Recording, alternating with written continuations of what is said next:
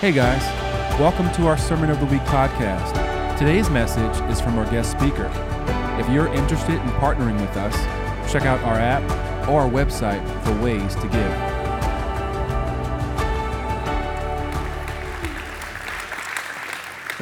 Thank you. Tracy and I are just honored to be here. We book things far in advance, and that means we know where we're going most of the time before we get there, a long time, and we've been looking forward to this for a long time.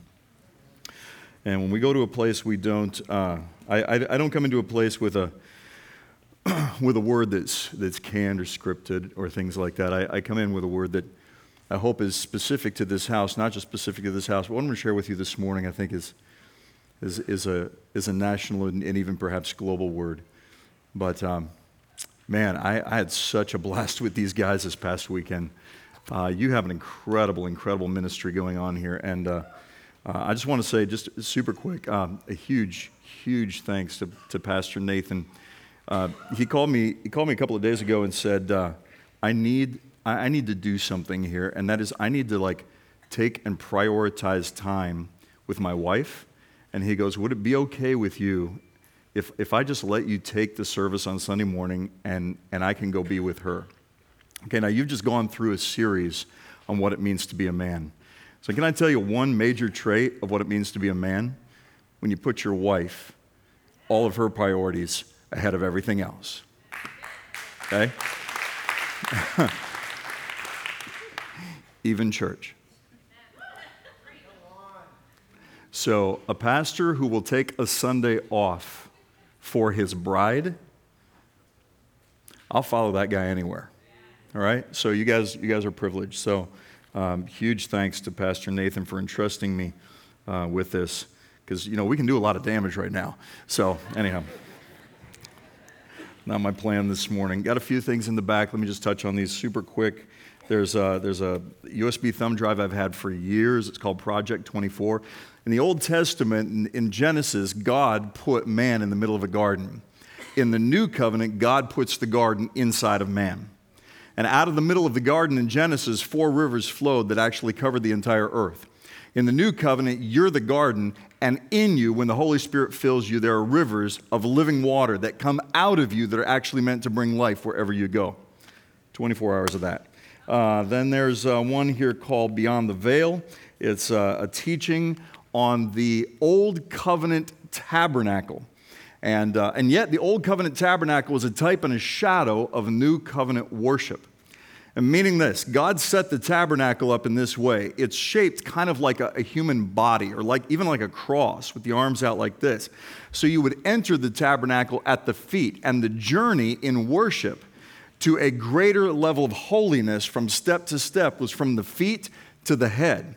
And basically, it's a new covenant revelation of what it's like to actually be in worship. Today, by the way, we stepped in instantly. I don't know what in the world you guys have been doing around here, but most of the time there's a progression, to kind of climb out of our humanity a little bit and to get into the mind of Christ. And what you've got going on here is rare. Okay, super rare. So anyway, that's back there. There's a teaching on the book of Daniel back there, how to live in the kingdom of Babylon without compromising the kingdom of God. I don't even know we need that today. And then there's one called Restoring Revelation. It's 10 hours of teaching on the book of Revelation to make the Revelation the happiest book you've ever read in your entire life. It really is. There's a book back there called Reckless Grace. It's a book about reckless grace. There's a book back there called Soul. I'm going to go through this super quick. It's a book called Soul Reformation. This is a prayer that Tracy prayed over herself after she'd been in a car accident, had debilitating pain, chronic pain condition. And God gave her a prayer to pray specifically over herself, over her body, and she prayed herself into wholeness. Did you know it's legal to prophesy over yourself? Practice on yourself. You do it anyway, whether you know it or not. Every time you look in the mirror and say, I look like a troll, that's a prophecy, okay? Don't speak that. Bad idea. Some of you in here are like, wow, I have been prophesying over myself. Then you got to go get Botox and all that stuff. Then you end up with a face like a 14-year-old and neck like a snapping turtle. It's not natural. It's like not right. So Not fooling anybody. Come on. Anyway.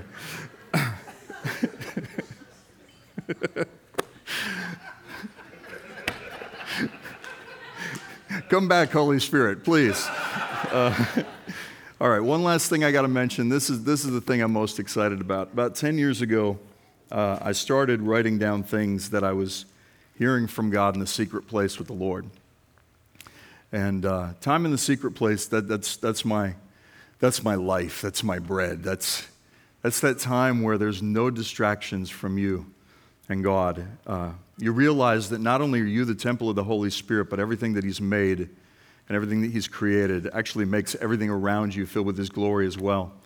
And so when I become aware that there's no distance or separation, that secret place with God becomes a place where suddenly a river of revelation starts flowing. It turns into a waterfall, turns into a tsunami, and pretty soon you're writing and recording things. You know, and the first thing you want to do is you want to share all this stuff. And one of the things about the secret place with God is that He'll start to give you revelation that you become very well aware very quickly that not everything God shares with you is meant to be posted on Facebook. When God sees that He can trust the secrets of His heart with your heart, where you'll take and, like Mary, held these things and pondered them in her heart, God will give you more. People have asked, how much of what you preach is, like, how much do you get in the secret place with God have you released publicly? And I'd say, realistically, about 5%. But over the last 10 years, I would record things that were just deeply personal. 10 years ago, if I'd have published this book, I'd have been called a heretic. Nowadays, it's kind of going nuts. But about 3.5 months ago, I'm sitting on my couch, just sitting at home, and I felt the Lord say, now. And I thought, now what? And I had open in front of me, I had my computer open, and I was writing things that I felt like the Lord was saying to me. And I said, now this? Publish this?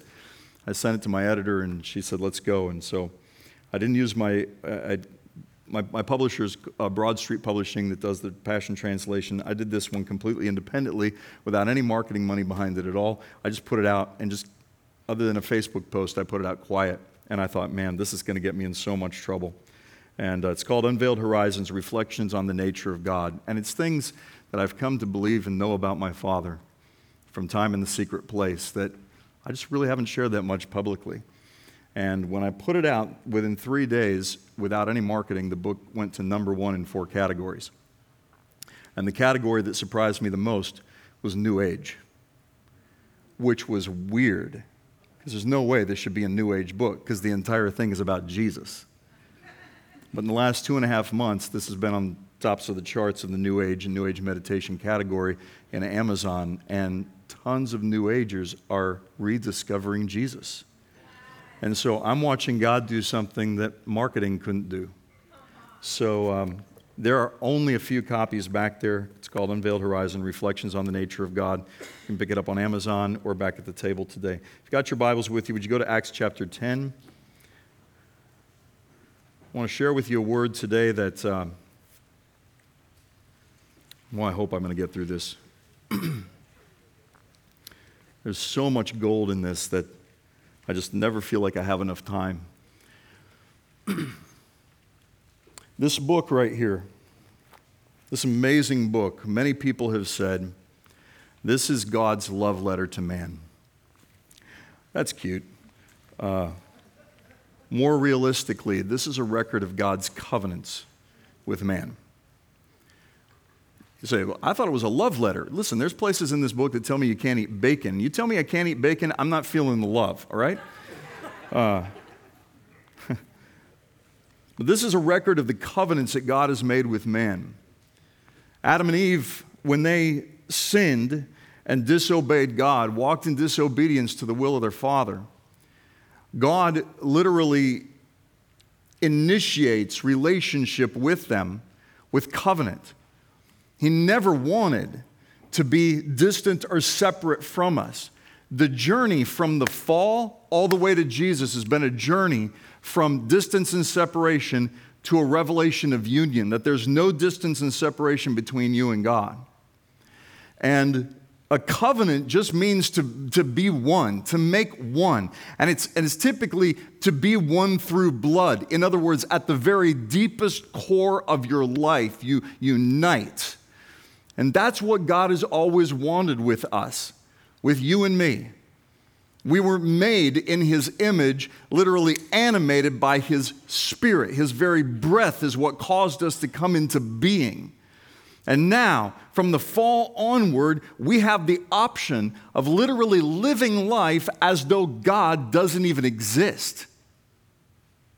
It's really a stunning thing when you stop and think about it. Think about this. None of you signed up to be here. Not a single one of you filled out an application to live. You were thrust into this world through no fault of your own. You didn't get to choose your race, gender, nationality, or social status. You were basically thrust into this world. Welcome to humanity. And you were given a costume. This thing right here. It's like giving the keys to a car. This isn't you, by the way. It's one of the big issues we've got in the world today is people think this is who you are. And so you figure, well, if I don't feel like myself, I'll just change this. And you change it 1,000 times. You're still not going to feel like yourself because this isn't you. It's not you. This is the costume. You were thrust into the world and handed the keys to it. You wanted a Lexus. I get it. But you got a Kia. Deal with it. All right? I mean, come on, you know. So I mean, I'm like, man, I was really hoping for the Rolls Royce, but what am I doing driving a dump truck? I don't know what's going on. You know, I mean, you were given the keys to a vehicle. You're driving this vehicle. Hey, wash it every now and then. Rotate the tires, keep the oil changed. I mean, that kind of stuff. You know, you care for this, but this isn't you. To commune with God in covenant relationship requires being led by the Spirit. Those who worship must worship in spirit and truth. That's why this morning, what we did this morning was so impactful and so powerful. Back in the day when I was growing up, we would call this the song service.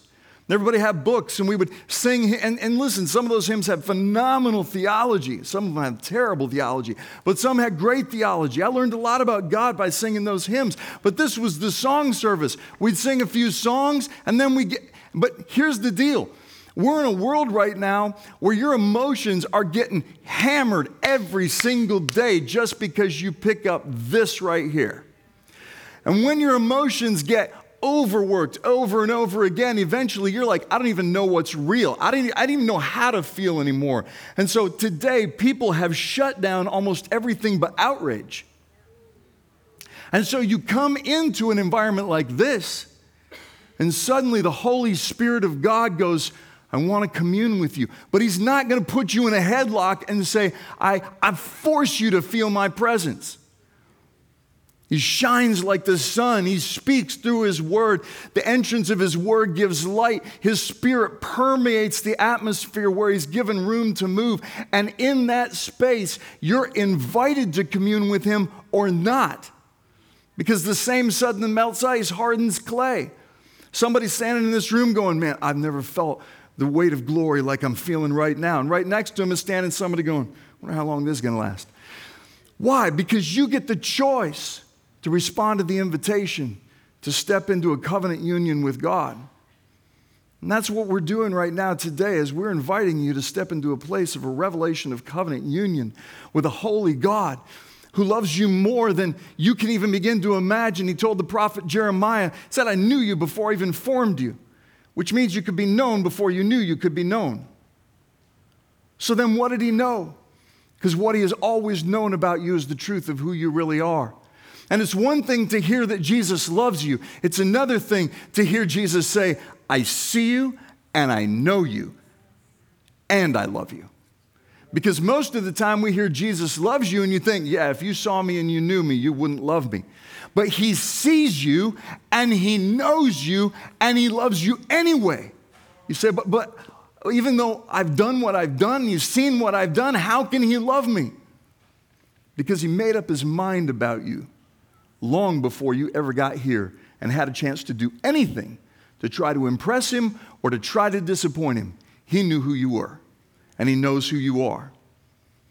And grace is a revelation that God is not going to let your behavior dictate to Him how He can feel about you. If He wants to love you, you can't stop Him. You can choose not to love Him, but it doesn't change His mind about you.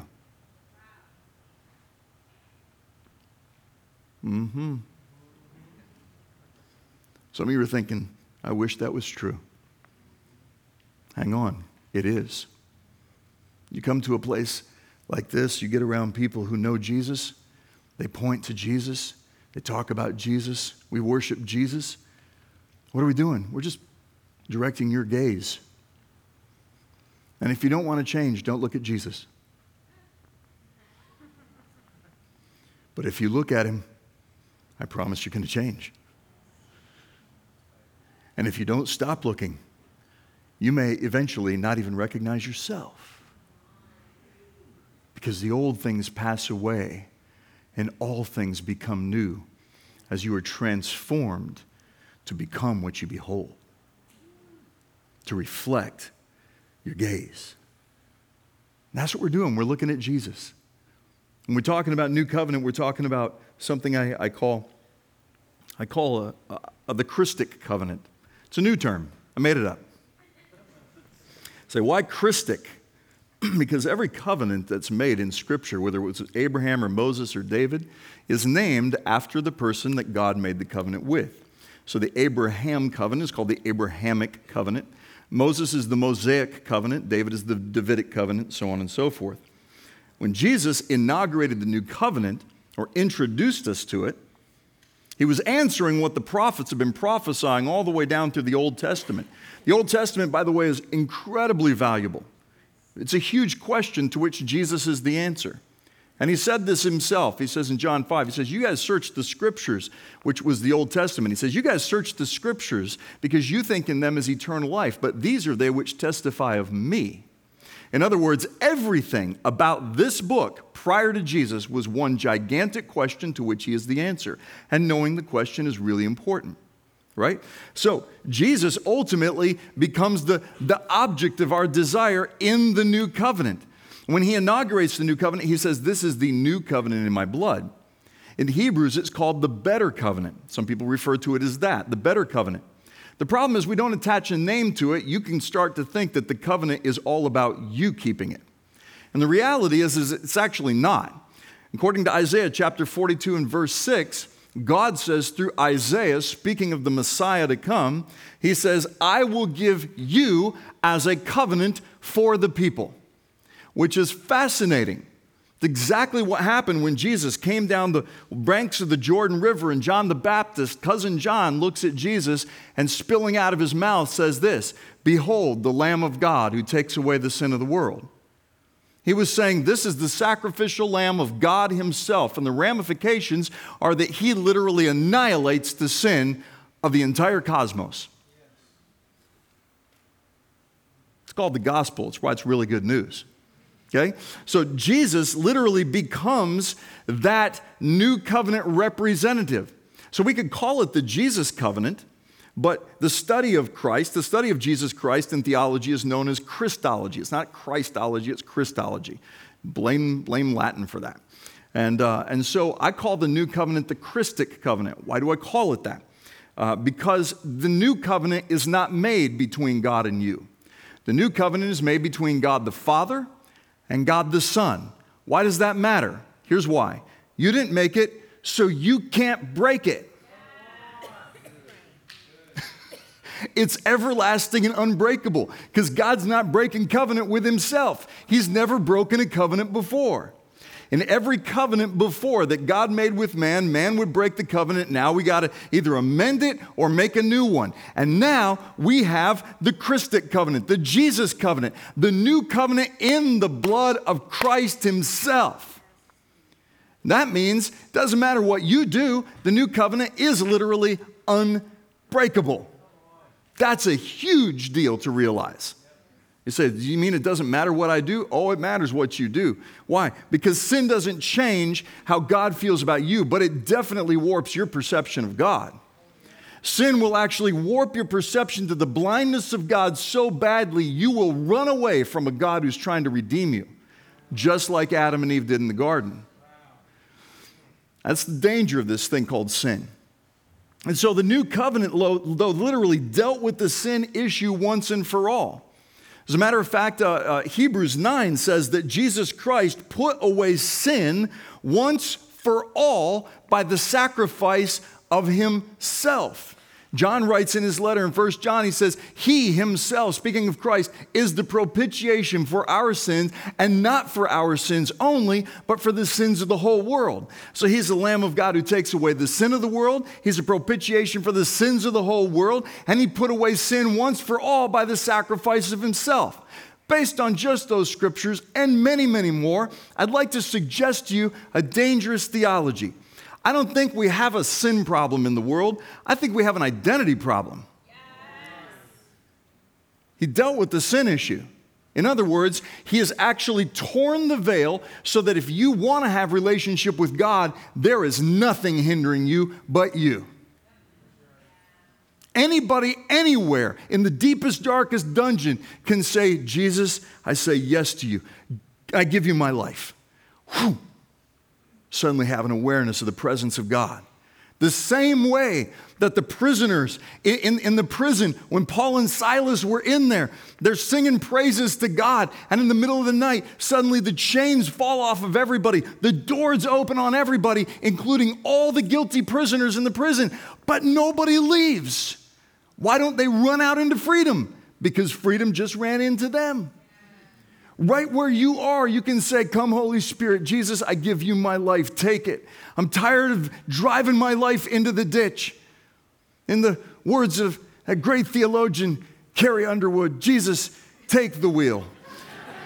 Is that the right country artist? I'm not a country guy. Anyway, you know what I'm saying? Wherever you happen to be, you can say yes to Jesus at any moment.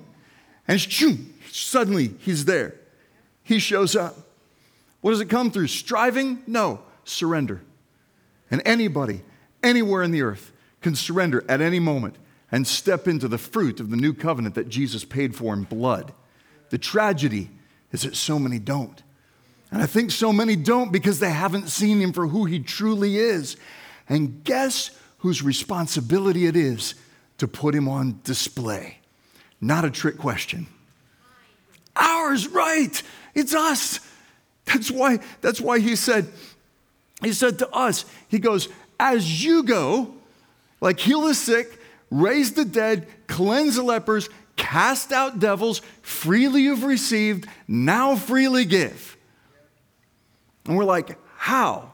He doesn't bother to take us to class to teach us how to do it. He just tells us to do it like we can. Sometimes we overthink this stuff. Sometimes we get in our heads so much that we think ourselves out of the fullness of the revelation of the new covenant. And so I'm going to invite you today to a renewed mind, because I'm going to tell you something that offends me about the new covenant. See, the new covenant changed everything. The Christic covenant brought us out of an old mindset of being self-centered into a new mindset of being Christ-centered. I'll give you an example. One day somebody comes to Jesus and he says, Jesus, what's the greatest commandment in the law? And Jesus says, this is it. Love the Lord your God with all your heart, mind, soul, and strength, and love your neighbor as yourself. Now, many people take those two commandments and make it their church mission statement today. And it's nice. Should love God and love people. But Jesus wasn't saying this is how you love in the new covenant. He was answering the question, what's the highest revelation of love in the law? What's the greatest commandment in the law? Of course, the greatest of all things is love, so he's revealing the highest revelation of love that the law can actually give us. But he wasn't saying this is how you live your life under the new covenant. You say, am I not supposed to love God and love Jesus or love people? Of course you are, but here's the way you do it. Jesus later said this, a new commandment I give you. In other words, here's something I'm going to say to you now, impart to you now, release over you now, that has never been before. In other words, it wasn't available under the old covenant. A new commandment I give to you. Love one another as I have loved you. See, in the old covenant, you love like you. You love to the best of your ability. In the new covenant, you love like Jesus. The old covenant is centered on you, self-centered. The new covenant is centered on Jesus, Christ-centered. Same thing with keeping the Christic covenant. You can't keep it. It is literally impossible. It brings us all to an equal place of needing the grace of God to actually even be in it. So how am I in the new covenant? By Christ alone.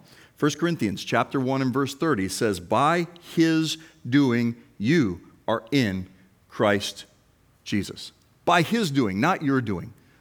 When we say yes to him, all we're doing is saying yes to the yes he's been saying over us for 2,000 years. The cross was the eternal yes over all of humanity, reconciling the entire cosmos to himself. So everybody, in a sense, has been reconciled to God from his perspective, but he gives you the freedom and the choice to say no, because he values freedom and he values choice. He has such a high value for freedom and choice that he literally gives you the ability to reject the free gift that he paid for in blood, so that you can continue, if you so choose to do it, to walk through this life not fully knowing who you really are. So Jesus asked the disciples a question one day. He said to them, who do you say that I am? It's the same question every single one of you ask throughout the course of your life. Whenever you have an interaction with somebody, you're essentially asking them, without saying these words, you're watching how they experience you. You're watching how they respond to you. You're watching how they answer you. How everything about how they communicate with you, you're watching. Why? Because we are always asking the question, who do you say that I am? And most people determine who you are by watching what you do, because that's all they can see.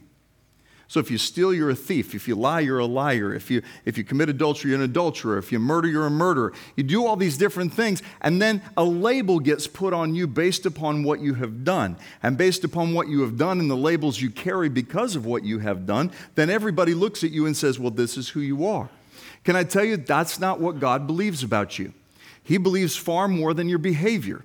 He thinks about you in a way that transcends time and space. He looks at who he's placed in here and the treasure of who you are. And the Bible says in Psalm 139, says, how precious are your thoughts to me, O God. How vast is the sum of them. If I were to count them, they would outnumber all the sand. The sand.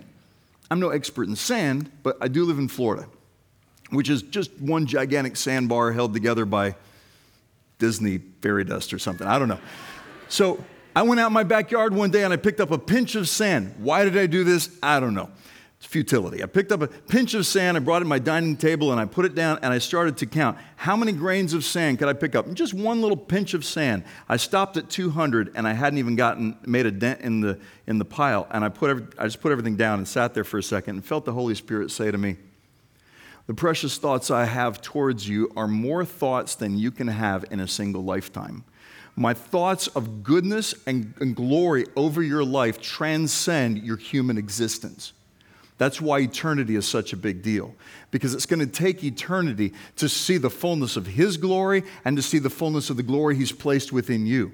But I felt the Lord say, if you could just believe 10 grains of sand worth, Bill, of what I think about you, it would change the way you see yourself and everybody around you. Just 10. Not my backyard, the state of Florida, or the Sahara Desert. Just 10 grains of sand. And God's not watching your behavior to see who you are. He lifts you above the things you have done. He gives you an impartation of his innocence as the old is wiped away and all things become new. In the light of his glory and grace, the reality of the truth of your identity comes to the surface. And next thing you know, you're getting introduced to yourself for the first time. And other people around you start speaking the truth of what God believes about you into your life. Get around those people and hang out with them. You've been hanging out with plenty of other people who've been speaking lies over your life long enough. Hang out with people who see prophetic insight into the truth of who you really are. So, Acts chapter 10. I want to tell you, to me, the hardest revelation to get about the new covenant for me. This is the one that I am most challenged by. Now, I'm just going to give you the story. I'm not going to read it to you for the sake of time. I want you to read it on your own time. We're going to focus on one verse in Acts chapter 10 today. Acts chapter 10 tells the story of a man named Cornelius. He's a Roman centurion, and he actually worships God and he gives money to bless people he's actually being paid to oppress. He's supposed to be oppressing the Jews, and he's financially blessing them. And that's kind of an odd thing when you think about it. Like, why are the Roman centurions even doing this? Well, it was a Roman centurion standing at the foot of the cross who looks at Jesus while he's dying and saying, surely this man is the Son of God. In other words, it was a Roman that first got the idea that, you know what, I think there is a God, and I think he's got a son, and I think we just killed him. So if you have that revelation and you're part of the Roman centurions, more than likely you'd talk about it. And there may have been a revival that happened among these Roman centurions where these guys actually start to bless the people they're supposed to be oppressing. And this guy, Cornelius, he is such a blessing to people that an angel appears to him one day and says, Cornelius, in Acts chapter 10, the first 5 verses, says, Cornelius, your prayers and your alms have risen as a memorial before God. Now, God wants to do something for Cornelius. He wants to actually bring him a revelation of the Holy Spirit. And so God says to Cornelius through this angel, he says, send down to Simon Peter. He's actually vacationing down by the sea, and send for him and tell him to come to you. Now, this is God kind of being ornery, because Peter does not like Romans. I mean, God could have sent somebody who appreciates these people, who really wants to go to the lost. That's not Peter. Peter is the last person who wants to go to these people. And so God can just reach in and change your heart, but this seems to be what God likes to do. When you're going through this thing of going, God, I don't want to be the same as I was anymore, change me. God will actually initiate a process that may be actually uncomfortable for you, that will confront who you think you are, so you can let go of who you thought you were to become who you really are.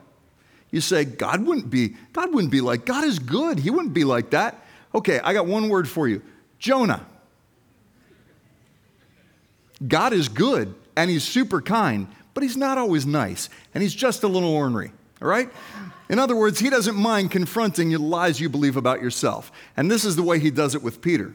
Peter is up on the roof of this house down by the sea, and he is hangry, not just hungry, hangry. And he's walking back and forth and pacing while they're cooking dinner, and all of a sudden, God decides to do a little play for Peter. And out of heaven comes a sheet, and in this sheet is the best cruise line buffet you've ever seen. Lobster, crab legs, shellfish, bacon. Thank God for bacon. Everything's better with bacon. So here you got Peter sitting there looking at this sheet, and a voice from heaven, God speaks and says to Peter, arise, kill, and eat. In other words, under the old covenant, you couldn't have any of that stuff. But we're under a new covenant now. And God says to Peter, you hungry? Have this. Here's what Peter says. No, Lord. Wouldn't it have made more sense if he'd have said, no strange voice in the sky trying to get me to break the law? And that's not what he says. He knows who's talking to him. He knows the voice of God. He says, no, Lord. Now think about this. If anybody ought to be fully into the new covenant, it should be Peter. I mean, this guy shouldn't have any foot left in the old covenant. Peter's on the Mount Transfiguration. He watched that miracle happen. He's the guy who in Acts chapter 2 stands up and preaches the very first New Covenant sermon, and 3,000 people get saved. Peter literally has so much glory on his life, people are putting sick people by where he walks because his shadow is healing them. You think this guy has no issues, but God loves to work with people with issues. Don't think that the guy in front of you, just because he has a microphone, has no issues. Don't ever think that just because God anoints a person, it means that they are free of issues. God's anointing on a person's life is not approval for their entire lifestyle. You say, why does God do that? Because he's trying to give you hope that he can use you too, even in your issues. I know I'm shooting myself in the foot here, aren't I? So Peter is standing up there on the roof, and he is saying, no, Lord. Stop and think about that. when given the choice to either obey the law or obey the voice of God, Peter goes, law. God rewinds the whole play. Sheet goes back up into heaven, comes back down again. He does this 3 times to Peter. And each time, Peter's like, no, Lord, I'm not going to do it. And finally, God says this, don't call anything that I have cleansed unclean. All right? Now, God says to him, there's some people down at the door. They're waiting to take you with them. Go with them and don't be a jerk about it, because God knows what Peter's like. And so Peter goes with these guys. And somewhere between the rooftop and Cornelius' house, Peter gets a revelation. And when he gets to Cornelius' house, in verse 28 of Acts chapter 10, this is what Peter says. You know how it's unlawful for me to even be here? Like it's against my law for me to even be here. You know, it's a great way to stand up in front of a group of people you've never preached to before. Just basically say, you know what, I don't even want to be here. I mean, that's not a good way to intro a message. But this is now the revelation, the discomfort that he feels. Well, this revelation is now going to come out in these words. No longer, it's not lawful for me to be here. But God has shown me I'm not allowed to call any man unholy or unclean. Somewhere between the rooftop and Cornelius' house, Peter got a revelation. That little play that God did for me, that wasn't about food. It's about people. And God has shown me that I'm not allowed to call anybody unholy or unclean. Let's just pretend for a moment God came to you personally, spoke to you audibly, and said to you, hey, new rule. You're not allowed to call anybody unholy or unclean, okay? Now, go do life. Stop and think about this. I think many of us would probably argue with God. Say, have you not watched the news lately? I mean, this can't be reality. Are you saying everybody's holy and clean? Because that's not what I see when I look around. When I look around, all I see is unholy and unclean. I mean, I see sin, I see craziness, I see people dying from drug addiction, I see human trafficking. Okay, God, I see political upheaval, I see satanic stuff going on, I see occultic stuff being celebrated, I see crazy identity crisis. God, that can't be reality. Wrong question. What would it be like and how would it change the way you interact with people if God just came to you and said, you're not allowed to call anybody unholy or unclean. Now, go represent me. That's hard to do.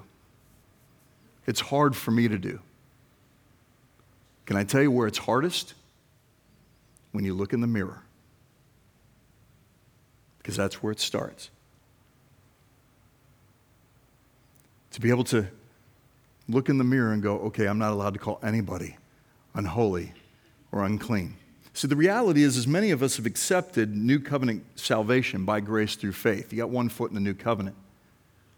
But you live with an awareness of your own shortcomings and your own sinful condition. And so you've got a foot in the old covenant that basically says, because of what I've done, God's about to drop the hammer of punishment on me any moment. Can I tell you?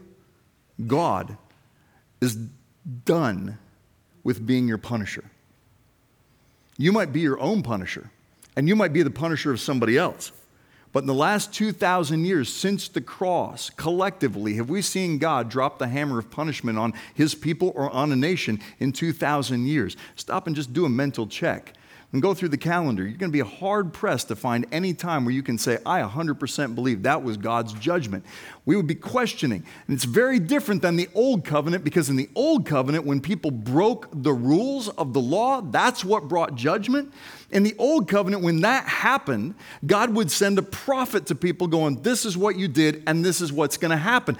And when the prophet came to the people and said that, most of the time the people had like 10, 20, or even 40 years to repent before the judgment came. And if they repented, there would be no judgment. Talk about a ton of grace. And yet, most of the time, the people would just ignore the prophet or kill the prophet altogether. Then when the judgment came, they go, wow, God was super serious about that. They all turn and they repent, and you have a couple of generations of awesome goodness where they're communing with the Lord again. But then Jesus shows up, and now he puts an end to judgment once and for all. Now you still get punished by your sins, but you're not punished because of what you've done. You're actually rewarded and blessed because of what Christ has done. That's the reality of the new covenant, is that your sin is not more powerful than his righteousness. The revelation of the old covenant was about the power of sin. The revelation of the Christic covenant is about the power of the blood of Christ. And his blood is stronger, faster, and bigger than your sin or anybody else's. And if we knew what his blood had done and what it paid for, we'd stop believing the lies that the enemy is trying to feed us all the time. You understand, there is a devil in the world. There is an enemy. He seeks to steal and kill and destroy. And here's the thing about the enemy. The only weapon he has is a lie. The Bible says he's a liar and the father of lies. Do you know what a lie is? It's intimidation. If you've ever been in the military, then you know this. Intimidation is a low-budget resource. So let me just tell you, good news. The devil is on a budget. The only weapon he has is intimidation. If I point a gun at you, if you don't know it's loaded, you may act like it is, even though it's no threat at all. And the devil is pointing the empty gun of a lie at humanity, and we're believing it, cowering in fear. But he has literally been disconnected from a life source. So not just the devil, but every demon in hell is literally diminishing in strength while you in Christ are increasing in glory. The church is getting stronger and hell is getting weaker. How about this? How about this? The devil's actually been defeated. I know you might read a lot of books nowadays from good Christian authors that tell you differently. Why? Because fear sells books. But read the last 4 verses of Ephesians chapter 1 and tell me how much power the devil has. Tell me how much judgment's about to come and drop on your head. The Bible says in Christ, in the days ahead, he is going to show us the surpassing riches of his grace. Not just in this age, but in the age to come. That means from now into eternity, you actually are going to see the goodness of God get better. Stop and think about this. Some of you are like, whoa, Bill, I want to see judgment come and just... God tells Peter, the most judgmental preacher of his day, Peter, new rule for you. You don't get to see anybody as unholy or unclean. You know, he did the exact same thing with the Apostle Paul. Paul in Colossians chapter 3, around verse 11 says, in Christ, there is no Jew or Greek. There's no slave or free. There's not even any barbarians or Scythians. Now, that doesn't mean anything to us today. But Paul picks the most hated, violent people groups of his day and says, in Christ, these groups don't even exist anymore. In other words, this is who they think they are. But in Christ, everything changes. In 2 Corinthians 5, he says, from now on, in the new covenant, we don't look at the costume in order to determine who you are. He says in 2 Corinthians 5, he goes, from now on, we regard nobody according to the flesh. In other words, I don't look at your costume to find out who you are. I ask the one who made you who you are. Who do you say they are? Try this over yourself. Because until you ask the one who created you, who do you say that I am, you'll never know who you really are. Same thing about your enemies, the people that you want punished. But Jesus in the new covenant tells us how to deal with them. Love your enemies. What? That doesn't make any sense. I'm supposed to be freed from the destructive force of an enemy. Well, here's the deal. No, in love, we get to be a living invitation for that enemy to discover he's actually your brother. A living invitation for a person to drop an old identity and lay hold of a new identity in Christ. It's not because they look at you. It's because you're pointing to Jesus. Jesus in John chapter 3, verse 14, 15, he says this, "As Moses lifted up the serpent in the wilderness, even so must the Son of Man be lifted up, so that whoever believes in him will not perish, but have eternal life." So I'm going to tell you how to be a minister today, right? Every single one of you, I'm going to tell you exactly how to be a minister today. In the Old Testament, there's a story of where the children of Israel were grumbling and complaining against Moses, and snakes come out of nowhere and start biting people, and they're dying. And so what does Moses and God have a conversation, and God says to Moses, "Make a bronze serpent, put it on a pole, and anybody that looks at it will be healed." Now, if I'm Moses, I got questions. How's that work? Like, do they have to take a class about the serpent? Do they have to understand the theology behind why this works? No. Make a bronze serpent, put it on a pole. All you got to do is look at it. So think about it. Let's say there's a guy named Joe, and he gets bit by a snake, and he's got like 3 heartbeats left. And his friend over here is just as bad off as he is, and they're dying. And all of a sudden, Joe kind of twists and turns, and out of the corner of his eye, he looks over, and he just sees the snake on the pole. And suddenly, what happens? The venom that's inside of his veins that's killing him from the inside out goes, shh, just because he looked at it. That's it. And all of a sudden, Joe stands up and is like, "Whoa. Hey, Larry, I'm okay." Larry's like, "What'd you do? How'd you get healed? Look at that." "What?" "No, that right there. Look at that. Don't look at me. Look at that." Larry looks over there. Shh. Larry stands up. Now Joe and Larry are a ministry team. They look at everybody dying around them and go, "Look at that. Don't look at us. No. Look at that right there." Jesus goes, "You guys want to know what I'm about to do? You guys remember the story of the serpent on the pole? The very thing you think is killing you becomes your healer.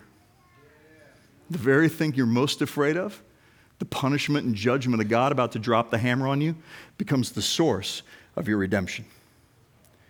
See him." That's all he says is, "That is me." And our entire ministry, everything we're doing in this sermon, in this worship time today, look at him. Look at Jesus. See Jesus. And when you see him, say, "Who do you say that I am?" And then listen. And as he answers you back, suddenly what happens? Darkness, depression, spirits of suicide, spirits of anxiety start falling off of you. Next thing you know, you discover why you're alive. And he grabs a hold of everybody. He is for all of us, even the people we think are on the outside. There's 3 people I think that represent the worst of humanity according to the Bible. And something interesting happens to these 3. One of them is Mary Magdalene. It's a person that she is so far gone, even the religious people and the spiritual people and Jesus' friends go, "Man, if he knew what she was like." And yet she breaks that jar of perfume over his feet, washes it with her hair, and Jesus celebrates her. And when they leave the house, she's the only one who smells like him. Do you know what happens to her? When Jesus rose from the dead, he didn't go to the 12 disciples. There were only 11 left. He didn't go to the 11 disciples. He didn't go to anybody else. He didn't go to the house of the people who killed him to get revenge and knock on the door and say, "Hey, you better watch out. I'm coming in." Like, he didn't do that. He appeared to her first. Why? Because she saw him and wouldn't stop looking. She looked at him, and even though he was dead, she wouldn't stop looking. Even though it seemed like all hope was gone, she wouldn't stop looking. There was 2 groups of people that even Jesus said would be hardest to get into the kingdom of heaven, beyond even like somebody like Mary. It was the rich and the religious. In John chapter 19, a guy named Joseph of Arimathea comes to Pilate along with a man named Nicodemus. You might remember that name. And Joseph of Arimathea is a very wealthy man. Nicodemus, he's a ruler of the Jews, a rich man and a religious man. And they come to Pilate with this request: "Can we have the body of Jesus?" Everybody else had walked away. These guys wouldn't stop looking. Pilate has to ask this question, is he dead yet? That's how fresh this was. Jesus' physical condition on the cross, according to the prophet Isaiah, he was beaten beyond human recognition. That's bad. Which means if you're going to touch that body, whatever was inside of that body is getting on you. Pilate grants Joseph of Arimathea and Nicodemus the right to go and take Jesus' body down off of that cross and bury it. I want you to think about this. The first people to touch the body of Jesus after the new covenant was inaugurated with the words, "It is finished," was a rich man and a religious man. And how many of you know they got the blood of Christ on their hands? That blood that frees us from sin, that blood that redeems us from the curse of the law, that blood that to this day has never lost its power and never will. The rich man and the religious man were probably covered with the blood of the Son of God by the time they got done preparing the body. But what? They never stopped looking. And in never stopping looking, you're changed. You're transformed. There's something that happens when you don't stop looking at Jesus. When Jesus said, "It is finished," something happened in that moment. The Bible says that the veil between the Holy of Holies and humanity was torn from top to bottom. And people go, did it let God out or did it let man in? And the answer is yes. Now there's no distance and no separation. And no matter what any of you have done, if you've said no to Christ all the way up into this very moment, one yes is all it takes to step into the reality of the new covenant that's been paid for you in blood. Thanks for checking out our Sermon of the Week. If you have questions or would like to get connected, download our app or visit us at providencecommunity.org.